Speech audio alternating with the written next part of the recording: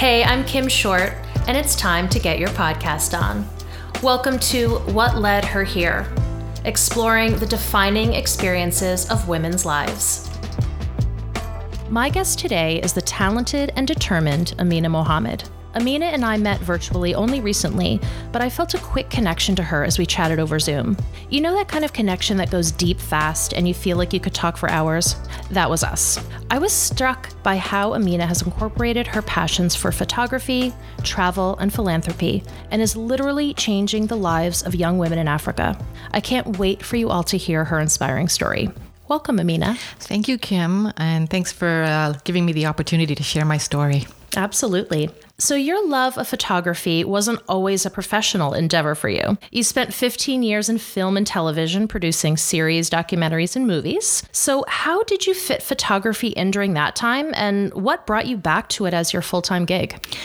You have all day? No, I'm just joking. So when I finished college, I had actually gone in for fashion design. And I graduated and I was making wedding dresses by hand beating, hand sewing, and nobody was buying. Like they all wanted off the rack and I was getting very depressed. So I saw the opportunity to join film and television in the wardrobe department. And it was like life-changing. But I'd always had a passion for photography. My first camera at the age of 10, like most kids. And I always had my camera with me, but for some reason, I never followed it as an endeavor in college, mostly because I grew up in a very strict Muslim household. I watched my mom sewing, like my mom was a designer, my mom sewed, so it was just natural for me. I wasn't that great at school, so it was like, what do I do for the rest of my life? But film opened up a whole new world to me. And after I finished in wardrobe, my last film was American Psycho, actually. Oh, cool. And I'd hurt my back really bad. I was on my back for 6 months, didn't know what I would do. Went back to school and I learned how to produce. And so then I came out and I was producing, and that's when I picked up the camera again, and it would be with me as I went to each set. And then after I finished my tour of film and television, which was 15 amazing years, we were going to adopt. Working in film and television is no life for a family. I had worked with many people who were divorced because the hours were crazy. So my husband didn't necessarily give me an ultimatum, but it was a soft ultimatum, like, hey, do we want a life or do you want to continue? And right. I miss it. I miss it so much, but I've done so many other things. It was amazing. So after staying home with our adopted child who has special needs, I had to look for something else because I'm not a stay-at-home kind of type of woman. And photography kept calling me back. And to be honest with you, I'd gone through a little bit of a depression because parenting a special needs child and staying home, it's not easy. And it wasn't something that I was ready for or prepared for because we didn't know that she had these special needs when we adopted her. So it was learning a whole new skill. Mm-hmm. First, you're trying to learn how to be a mom, and then you have to learn about special needs and deal with all of that. And it cut me at the knees. So the journey back into photography started because my cousin called me and said, hey, we want family portraits. And I'm like, I haven't picked up a camera professionally in years. And she's like, I don't care. And as soon as I had that camera in my hands, I knew that was where I belonged. But it had to mean something to me. It just couldn't mean picking up the camera and taking portraits. There had to be a message and there had to be a purpose. So that's how I got back into it. I love that. And what a purpose. Yeah. Wow. I mean, my husband calls me crazy. Well, I know you had said when we talked earlier that he is supportive. Oh, it's incredible. And how important that has been in following this passion. Oh, absolutely. Because it takes a family in order to allow you to do a big endeavor like this. And it started in August 2017. I literally woke him up in the middle of the night and I said, I know what I'm going to do for the rest of my life. And he was literally like, oh my God, here we go again. Because admittedly, I'm always coming up with crazy ideas, but I was determined. So he went back to bed. It was 4:00 in the morning and I stayed up and I made the plan. And a year later, I was in Uganda and I was teaching 15 girls in the art of photography. So amazing. It was just meant to be. So what we're talking about is Cameras for Girls, yes, which is your vision that has come to life. Yes. So please tell everybody about this incredible effort that you've been doing the last few years. So it started, like I said, with the idea of teaching photography to girls, but there had to be a vehicle behind it because getting charitable status was going to be a long road, and I knew that. So we're 3 years in now. Past August was supposed to be our third tour, but of course COVID had other ideas. So it's a two-parter. The first part is Triple F Photo Tours, which is where fun, photography, and philanthropy meet. Mm-hmm. That's my tagline. Love it. And I take enthusiast or amateur photographers on a photography tour of Uganda to show them the beauty and the sights and gorillas and safari and all the, things people want to see. And I combine that with 3 days of teaching photography, where the philanthropy part comes in, to local girls who are studying to be journalists. Amazing. And that came about because my friend and journalist friend in Uganda said to me, when I was endeavoring to just teach photography, he said, you have to pick a niche, and I would urge you to choose girls who are studying journalism. And my first reaction was like, why would I teach girls who are studying journalism? They already have the skills. They're already in school. What am I going to do? And unlike here in North America, where we are given the tools to do our job. So if you're hired as a journalist, you write the article. You don't have to know photography, own a camera, and be able to take the photos for your article. In Uganda, you do. Mm-hmm. You need to own it. You need to know how to use it. And you need to do like A to Z to get that article published. So it didn't become clear until after my first training, when a young girl named Jonita had a job for 5 months at a newspaper, was not getting published, was not getting paid. Her name was just on the roster. 2 days after we finished our first training, she went and showed her editor the camera, that she could use it. And now she gets paid and published 4 times on average a week. And now I've taught 32 girls to date, and 9 now have full-time jobs in some capacity. That's incredible. Yeah. So tell me what happens. So after you leave Uganda. Yeah, I come home. So how do you continue their training or your relationships with these young women? Absolutely. So what I've done is made connections in Uganda. So Kenny from Youth Arts Movement Uganda, for instance, will invite the girls on filmmaking camps, and he'll also teach them editing, while I do online tutorials, videos that are released every week, have them do assignments. So I will put out an assignment on Aperture, for instance, and explain what it is. And then they'll have to submit photos for review. And then I also ask them to combine it with an article that they're writing, so that it gives them that basis of training. Whether they're looking for a job or they're still in school, it gives them that further advancement. And with COVID, we really ramped up online. So we're doing even more. And I've also released a online tutorial on how to do resumes and cover letters and get your LinkedIn profile done. Oh, wonderful. Because it's not just about learning photography and knowing how to write articles. It's about the whole package. Yes. And 2 weeks ago, we also held a 2-day portrait studio for them, so that the girls could come and get professional portraits done by wonderful. One of our amazing volunteers, Daniel Moxie, who's an amazing photographer in his own right. And he did portraits of whoever could come. And now they can get their LinkedIn profiles professionally. You have 10 seconds to impress somebody. And if you don't have a good image to go along with your profile, then people are going to turn away. So now we provide the whole package.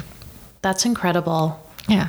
It's great that you have this online connection with them, especially during COVID times, so that you're able to continue to be a part of their lives and to help them, like you say, have that whole package so that they can be successful. And what you had indicated when we talked before was a male-dominated industry in Uganda, right? Very male-dominated. And simply because you're male, you'll get the job over the girl, regardless of what your resume says. And so we're out to change that, right? Working with themes of female empowerment and gender equality, education as a right. You are speaking my language, woman. Oh my goodness. Yes. Yes. And it's like people look at that as just fluff, but it's not. Like if you look at the statistics, a girl will, if you educate a girl, you change the world. Absolutely. She will go so far. But if you look at the statistics, and they're very sad, many girls are not even educated simply because the family cannot afford to educate both of all their children. Right. And in Africa, they're taught or preached to have children. It will enrich you, but they're not taught or preached of how to feed, clothe, or educate them. So families will have many children, and simply based on economics, especially in Uganda, where education is not free, they'll choose to educate the boys if they have the money over the girls. Yeah, I always tell, I have 3 daughters, as you know, and I always impress upon them how lucky they are to be growing up in North America, and that they should be grateful for the opportunities that they're given. Obviously, we still have a way to go here for equality, absolutely. But, we talk about other parts of the world where girls are not valued as much, or, they're not given the opportunities with education and that kind of thing. And I always try to, let them know to be grateful for what they do have here. And, when we can, to help in other parts of the world. And you are absolutely doing that. And I think it's so amazing. I didn't realize the gift that I had been given when you're young. You don't realize those, right? We came to Canada as refugees from Uganda. That's why I do this work starting in Uganda. And my dad and my mom always preached education, education, education. And my sister has gone very far with her education. I didn't take it as seriously. And, you learn differently. So in school, I was not inspired to learn the way I should have, because I wasn't taught the right way. I'm a very inquisitive person. I always have questions. And if you don't answer those questions, then I quickly turn off. I'm not one of those people where if you say, it just is, it's good enough for me. That's why I'm out to change the status quo. Yes. But even had we stayed in Uganda and our lives not been disrupted by Idi Amin, who was the president of the time, I would have been given those rights to have been educated and have been probably sent to England to be educated, simply because we were Indian and we were in the richer upper class, whereas my African brother or sister would not have had that opportunity. And so I'm out to show, or I'm out to make a difference in my own way, and to bring up who I can as much as I can, and show them that there is life outside of Uganda. And even if they want to stay in Uganda, give them the opportunity to compete on their own merit. I'm loving everything you're saying. And I think it's a great lesson for not only your own daughter, yes, but for others around you, that you had a vision. And even though it was so far away and it was, such a big undertaking, that you as one person set off to make this happen. And now obviously you've built a community of not only the girls who you're training, but also other contacts in Uganda. And I just think that is such a beautiful lesson to show that one person, who has a really great idea and who has the passion can make a difference in people's lives. Yeah, absolutely. And I would say, one thing that I will tell people is, if you have a dream, never, ever let anybody say to you, it's crazy, or you can't do that, or it's never going to happen. Just put one foot in front of the other, and it's going to be hard. Like, there's not one day that I'm thinking, oh my God, I can't do this anymore, because I'm doing it on no money. I am so grateful to the people who have donated used cameras or donated to my GoFundMe cause, because they see the value in it. But even then, it's like so hard to make this happen in another country. But I urge people who have a dream, there's always a way. Mm-hmm. Never, ever give up. Just keep going. And there's always a road to make things happen. There's always a way. I love that. Your community will carry you forward. Oh, I love that. Does everyone hear that? Listen to that. Rewind and listen to that again. That is a beautiful message. Thank you. I remember when we were talking before, you have a very special role model in your life. I do. Your younger sister. Can you tell us about her? My sister's Farah Mohammed. And many people will know Farah. She's got the Governor General's Award. Amazing. She was nominated, I think, twice as top 20 females to watch by Maclean's magazine. And she started her own charity many years ago called Girls 20. And what she would do is they would go all over the world, places like Turkey, Russia, Mexico. They started in Canada. And they would have 20 girls from developing and underdeveloped nations come and present their pitches and learn from how to translate those pitches into actionable items that they could take back to their own country, economic initiatives that they wanted to roll out in their own countries to help women and the general populace. And she would take the best of those and present it at the G20. Oh, wow. Yeah, so she did that for many years. And then Malala of the Malala Fund came knocking. And she worked with them as their CEO. I look up to her because she took every opportunity. And, she's just somebody who pushes forward. She's like me, but even better. She never lets anybody tell her no. She never lets anything stop her. She just takes the reins and she runs with it. And the work that she's done for girls around the world, especially, is just really inspiring. And so people will say to me, oh, you just want to be your sister, or you want to be like your sister. No, I want to be my own person. But I'm proud to have my sister inspire me and guide me in my work, right? And there's so many amazing people around the world who are doing amazing things. Malala, for one. Oh, absolutely. Right? So I would just say, I just want to give a shout out to her because every day she inspires me. I have to say, so you two strong, amazing, kick-ass ladies come from the same family. Obviously, I hope your parents are very proud of both of you for being incredible people.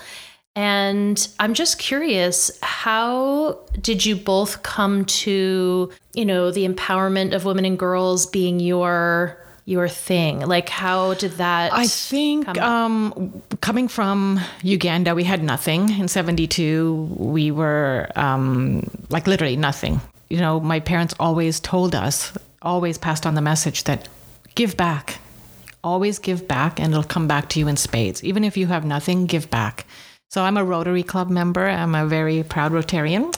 And our big initiative is the polio fund. And so we've almost eradicated polio around the world. But I've always volunteered in some capacity because I totally believe that by giving back in this world, you enrich the world so much. And even if you have nothing, giving something will make somebody else's life better. And for my sister, it was always about women and girls. For me, it came after adopting Haley and wanting something better for her. As a child with special needs, she has it 10 times harder than her peers. And I want to see her succeed in whatever way life has for her. I grew up with the message that you must be a doctor, you must be this, you must be that. And we always say to Haley that as long as you do your best, you can be anything and everything you want in this world.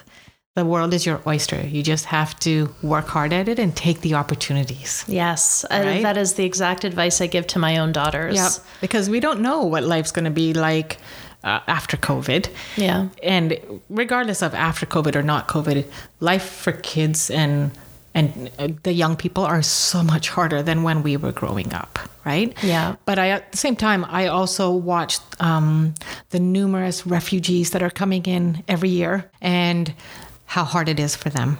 When it comes to another passion project, it's working to help refugees. So during COVID, my happy days were Tuesdays when I could go and deliver food for the food pantry. And I would say 75% of those were new refugees and 25% are already people who lost their jobs or what have you due to COVID. To see how one box of food or 3 boxes of food could make a difference, it's humbling. Yeah. And you have to realize what you have. And and it might not be nice to say this, but the one thing that pisses me off is when people complain about what they don't have rather than look at what they do have. Absolutely. Like when I go to Uganda, and that's when you can say what you don't have. And yet those people will give you the shirt off their back, even if it's the only thing they have. And it's incredible, the difference, right? Yeah. We complain about, my cell phone's not working, or I need a new.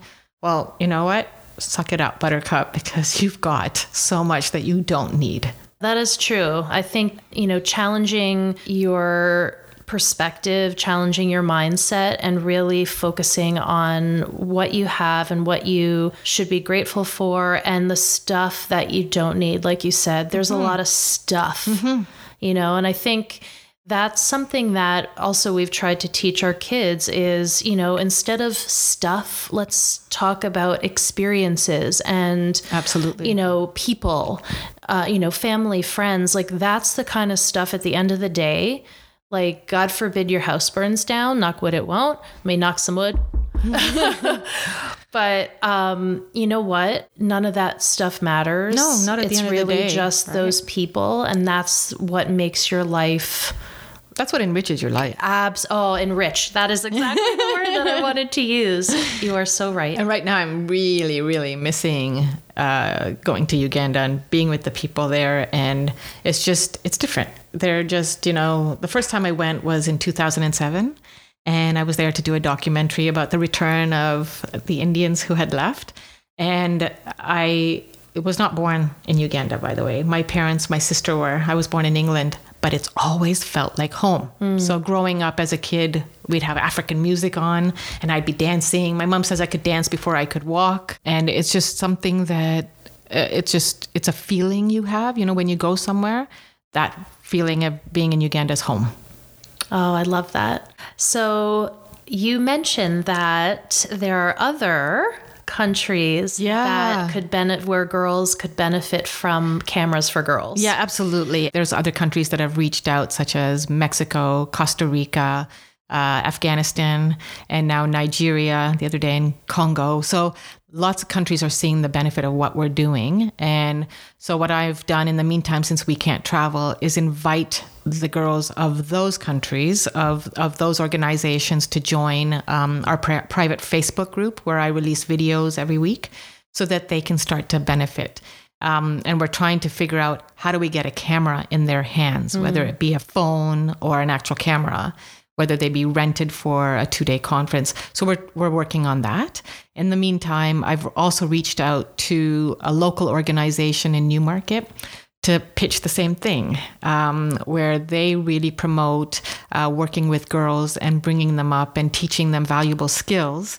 So I've promoted us teaching in line with Cameras for Girls quarterly workshops, in hopes that giving them the gift of teaching them photography to find their voice, especially during troubled times, where an image speaks so much louder, obviously, than words sometimes.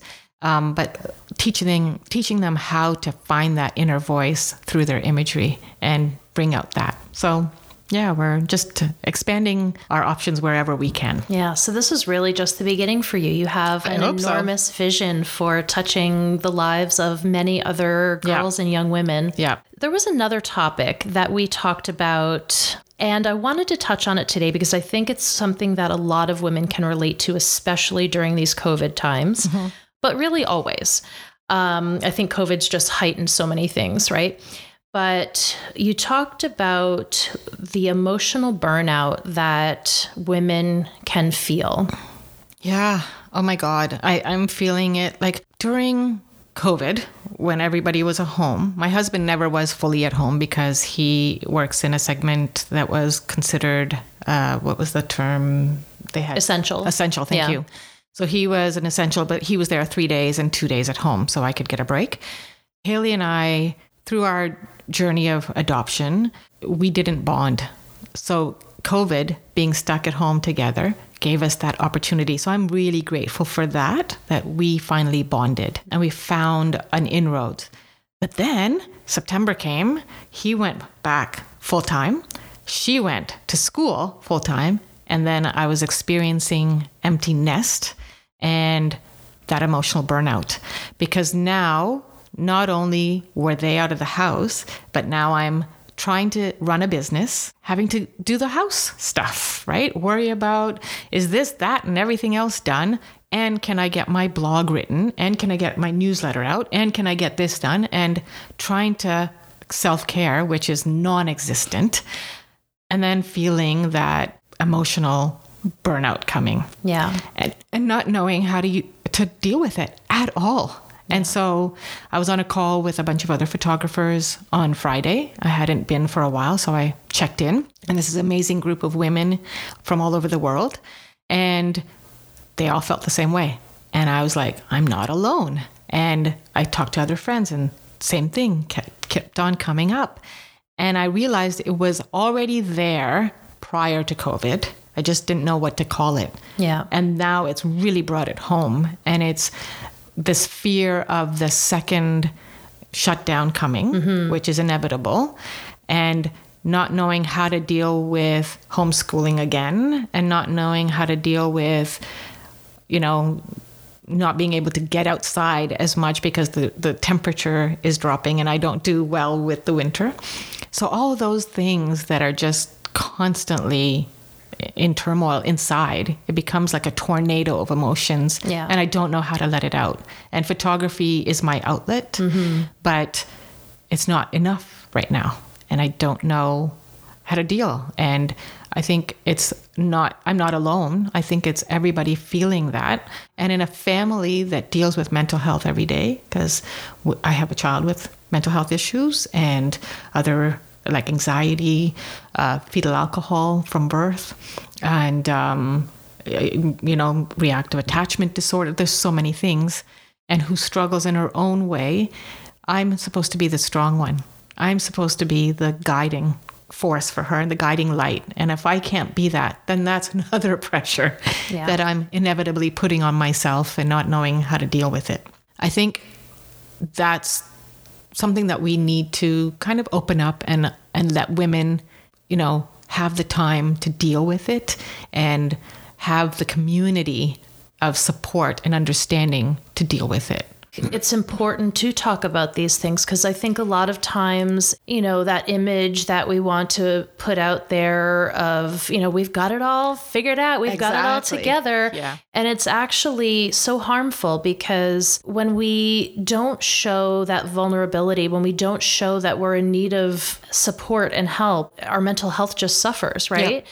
And so I think there's such a value in just showing up and being like, you know what? I'm exhausted. I'm screwing up here. Yep. I don't want to make dinner tonight. I want to do a frozen pizza for 3 nights in a row. Exactly. I like, there's a mountain of laundry. My project at work is late. Whatever it is, it's like there's such a value in just saying, I am struggling. Yeah. And then I guarantee, because I've experienced this when we talked in my group of friends, everyone will be like, oh my God, me too. Yeah. Thank you for saying it. Yeah. And it's like you give people the permission when you say it to then say it too. It's like, yeah, because everybody's trying to hold it together. Oh God. And they can't. And so what's the reason? Like, absolutely. Just let it out. I guarantee you, if you tell another woman, she's going to get it. Men might not, because they see life differently and they're struggling in their own way. Yeah. And they feel that they need to be the strong one. So it's dual. It's not just women. That's I think true. It's dual. Yeah, I agree. But men are processing it differently than women are. Yeah. Like last week, I literally said to my husband and my daughter, okay, I'm tired of being a bitch. Because you're allowed to say it. because, I'm struggling. I can't hold it together. And as soon as I let it out and I just let it out, it was sort of like, oh, okay, now how do I deal with it? Yeah. And how do I ask for help? Because I'm not one who asks for help. I'm one who, growing up, I always had to be the strong one, always had to help everybody else. And so it's very hard for me. Even when I was struggling with Haley, I would not be the one who wanted to go to support groups because I would take everybody else's problems home with me and then not know how to process them and then turn into a bitch. Yeah. So now I'm learning at 51 how to grow up and ask for help, right? And I'm not easy, and it's not easy being vulnerable. Yeah. But vulnerability opens up the gates to so much healing. Oh, so much. And support. Support. Absolutely. Which is so essential. And so my husband literally said, okay, what do you need? And I was like, oh, okay, I need this, this, and this. And he's like, do it. Oh, good. Right? And just do it. And then same to him. Yes. You're not doing it for yourself. What do you need, right? Yeah, I think that's important that you mentioned that it is men and women. I mean, my whole universe is, I feel like, is women, women, women, just because I have 3 daughters and it's just my mission in life, but have you read or listened to Glennon Doyle's book, Untamed? No, it's on my list. Is it really good? It's really good. And it's going off on a tangent here, but I think it's important because one thing that I learned from that book was in terms of how we're brought up, society's norms and expectations, with girls, we know it's like, oh, be quiet, be nice, whatever, be pretty. But she turned that around and she said, boys and men also get a version of that, and theirs is be strong, don't show emotion, don't cry. That's it. And that really light bulb moment for me, because just in my own relationship with my husband, I was thinking, yeah, that makes total sense. And it opened my eyes to the fact that, we're brought up in a certain way, and we kind of have to try to break free from those gender norms. Yeah, because they're holding us back. They are. And it's like, we just have to be who we are. Yeah, we don't have to be more manly. We don't have to be more feminine. We just need be who the hell you want to be. Express whatever emotions come up for us and just be. And see, that's how we grew up. And that's how I was parenting, because you parent the way you're parented. Right? Yes. Not to say my parents were bad. They were wonderful people, but it's different generations. And so until my husband and I, gave our daughter the freedom to express herself the way she needed to express herself, we started to see change in her. And we can't believe the change that we see now from the girl she was a year ago or 10 years ago, whatever. It's incredible. Yeah. And that's because we learned how to parent differently. We learned how to parent more openly and, even actually talk to her about her mental health and our mental health, and be open with it. Yes. And show her that she's not alone in this journey. It's everywhere she looks. Yeah. And not to be afraid about expressing it, and not to be afraid about talking openly about it, because there's no shame. The shame is what's killing us. Shame around everything that we live our lives around. That's so true. Shame is so damaging. It's like it. I grew up with shame. We're Indian. That's our middle name, shame. So, when you can let the shame go, you learn how to be free, and you learn how to come into who you truly are. And it took me too long to come into who I truly am and who I truly want to be. But you know what? I feel like there shouldn't be a timeline on that stuff, and I'm just thrilled to sit across from you today and see this incredible woman who you are. And obviously I haven't known you for very long, but I feel like here you are in all of this awesomeness. Thank and you. Good for you. Thank you. It doesn't matter that it took 51 years to get where you are. The fact that you're here is so incredible. And the fact that you have this, like I said before, this vision of even more greatness for the future is so amazing. So kudos to you. Thank you.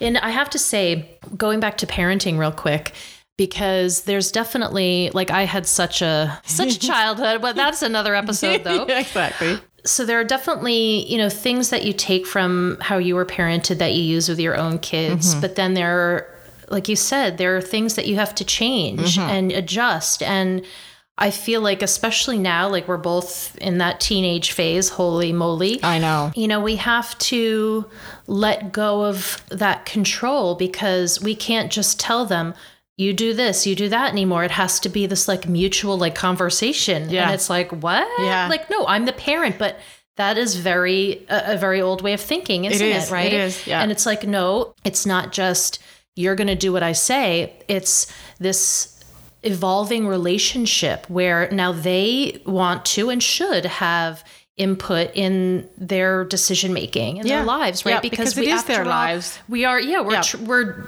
trying to teach them to be independent thinkers, right? Yep. So how do we do that? We have to let them be part of the process. And it's like, oh my gosh. Yeah, it's scary. It is scary. It's such But it's also surprising sometimes, like when I give her that freedom and she tells me exactly how she feels, how she thinks, what she wants, how empowering it is for me to see her become who she truly is meant to be. Yes. Right? And that's what I think is a really beautiful thing. And you touched on it earlier, we're not just, gone are the days when it's like, you can be a doctor or a lawyer, you pick. Yeah. No, and it still happens in many of today's families, unfortunately. Yes, that is true. That is true. But I think, like you said, that empowerment piece and it's a freedom for us to just say, as long as at least I, in my parenting, I'm like, if you're going to work hard and follow your passions, you be whatever you want to be. Absolutely. Right. And I feel like the world is your oyster. You don't have to be one or the other thing. And look at how many people have gone to become doctors and lawyers and still not working. Because, right? Well, and it's not only that they're not working, but they're not fulfilled. They're not fulfilled. And I think that's a key piece that these millennials and generation, whatever the next generation, what is it? I don't even know. I don't even know. Whatever this current generation is called that's coming up. They're going to really hit the nail on the head as far as not only making a living, which obviously is important, but in being fulfilled and having meaning. And experiences, which is what you said earlier. Yes. And I think, gosh, good for them. Because when I was coming up, it's probably the same for you. It's like, make money, do something that, makes you money. And that was buy like a house, the only... have kids, follow everybody else's pay path. Your mortgage, and I think now... And it's a little scary, right, to let them go. But I feel like, you know what? But the world has changed. The economy has changed, right? Yeah. It's not so clear cut as it was for us. So they have to forge a new path. Yeah. And I think the balance between, work and personal life, there is more of a balance. Yeah. And it's not, work heavy. Yeah. So good luck to all of those young people. And I'm a little bit jealous, although you know what? I feel like I'm finally at the ripe old age of 43. In the last few years have been finding that path for myself too. Right.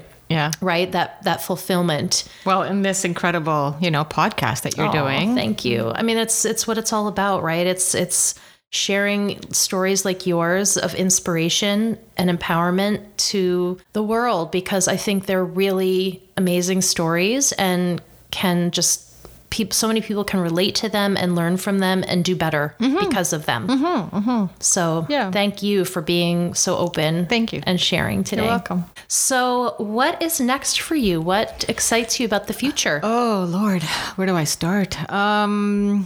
Well, when it comes to Cameras for Girls and Triple F Photo Tours, once we can travel again, then I totally want to travel to those other countries that have expressed interest. I want to make sure that the partners that I bring on are going to carry the same message, because if it's not the same message, then we've lost, right? The end goal is to change a life of a girl in a third world country, and give her the tools to empower herself to forge her own life, to forge her dreams. And so that's one of the things we want to do. And then just keep on expanding the connections that we make and obtain that charitable status. That's the ultimate goal. Yeah. It occurred to me, is there a message in what you teach these incredibly fortunate young women for them to pay it forward? Well, yeah. So the goal is after they've, and I didn't really touch upon this, so after I come back from Uganda, the training continues for a year online through like video training and what have you. But they're also told that the next generation of girls who come through the course, they'll be mentors. So the whole idea is sort of like a big sister program. If I've come through this, I've gotten something out of it, I give back by mentoring the next one. And I've reached out to photographers in Uganda who are very successful, sort of to have them come and speak to the girls to show that how they got to where they are. So last week, I started an interview online with photographers in Uganda. I'm going to do one every week or every 2 weeks, just so that it can show the girls that, okay, I'm in this, I'm doing this work. Where's it going to get me? Well, you do it. You take all the benefits that it's bringing you. You reach out and you make connections through LinkedIn and other ways and means. You will forge your own path and you will get there. But it's not going to be like, hey, I took this course and now I'm ready to get. No, it doesn't work that way. You have to work just as hard, if not harder, to get what you want. It's there for you to take, but you can't let somebody come along, give you free training and a free camera and think that that's enough. It's not. We're just the beginning of your journey, but there you do need to give back. You do need to spread it forward. So there's a girl named Sharon who was in my first training in 2018. She is designing her own agency to give a platform to other girls who cannot find jobs in the mainstream media, an avenue to get their articles and their photos published, so that she would be sort of like a conduit for them. And they will pay the girl for her contribution. And I'm going to be on the advisory board. So that wonderful. I can kind of guide them on how to fundraise, all the things that I'm doing. How do they do there in Uganda? That's great. How does that make you feel when you see? Oh yeah, incredible that I wasn't only me, but that I had a part in changing their life. It's empowering me to go on, to keep doing the work that I'm doing. Alrighty. So now we're going to move on to our final 5, which is the same 5 questions asked of every guest. Are you ready? I think so. Okay. If you could have one superpower, what would it be? Oh, this is a big one. To change the past and know what I didn't know at the time and make huge changes in how my younger years were spent. I think many of us can relate to that. Yeah. When you were a kid, what did you think you'd be when you grew up? Literally a doctor. So when I was a kid, because you hear that messaging, right? Yeah. And it wasn't until later when I worked and volunteered at a nursing home in high school, and I saw the way patients were treated or maltreated, and I became very close to one of the residents whose family never visited her. And I would go, she became like a grandmother to me. And she passed away on Christmas, just as I had taken food to her. And it shattered my world. And after that, I didn't want to be anything to do with medical. Yeah, it was hard. And to this date, and that was like when I was 18, to this date, I'll never forget her. Oh, wow. Yeah. That's special. Yeah. If it were your last day on Earth, what would your final meal be? Oh, this is easy. Seafood. Anything but lobster, but seafood and fish and chips. Awesome. Yeah. Okay.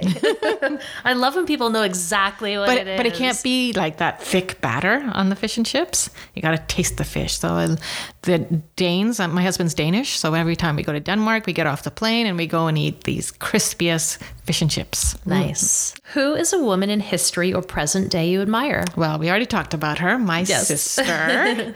But I'd also say Princess Diana. And because of the philanthropy work she did, it doesn't matter at what level of society you are. She didn't care that she was a royal. She cared about people and their well-being, and the work she did with landmines and HIV and AIDS. And it was just, awe-inspiring. Wonderful. And finally, what is your favorite quote? Ooh, I've got 2. Ooh, yes. I love me a good quote. So let me hear them. Okay, the first one is, if it's not going to matter in 5 years, don't give it 5 minutes. I love that. Because I'm a worrier. And every time I start to fret and worry, am I good enough? I remind myself of that one. And the other one is, because I can't get out of my own head, is ignore the itty bitty shitty committee. Ah, I love that. My dog is snoring under the table. I don't know if you guys can hear that. Anyway. Awesome. Well, thank you so much, Amina. It was so nice to get to know you better. Wonderful.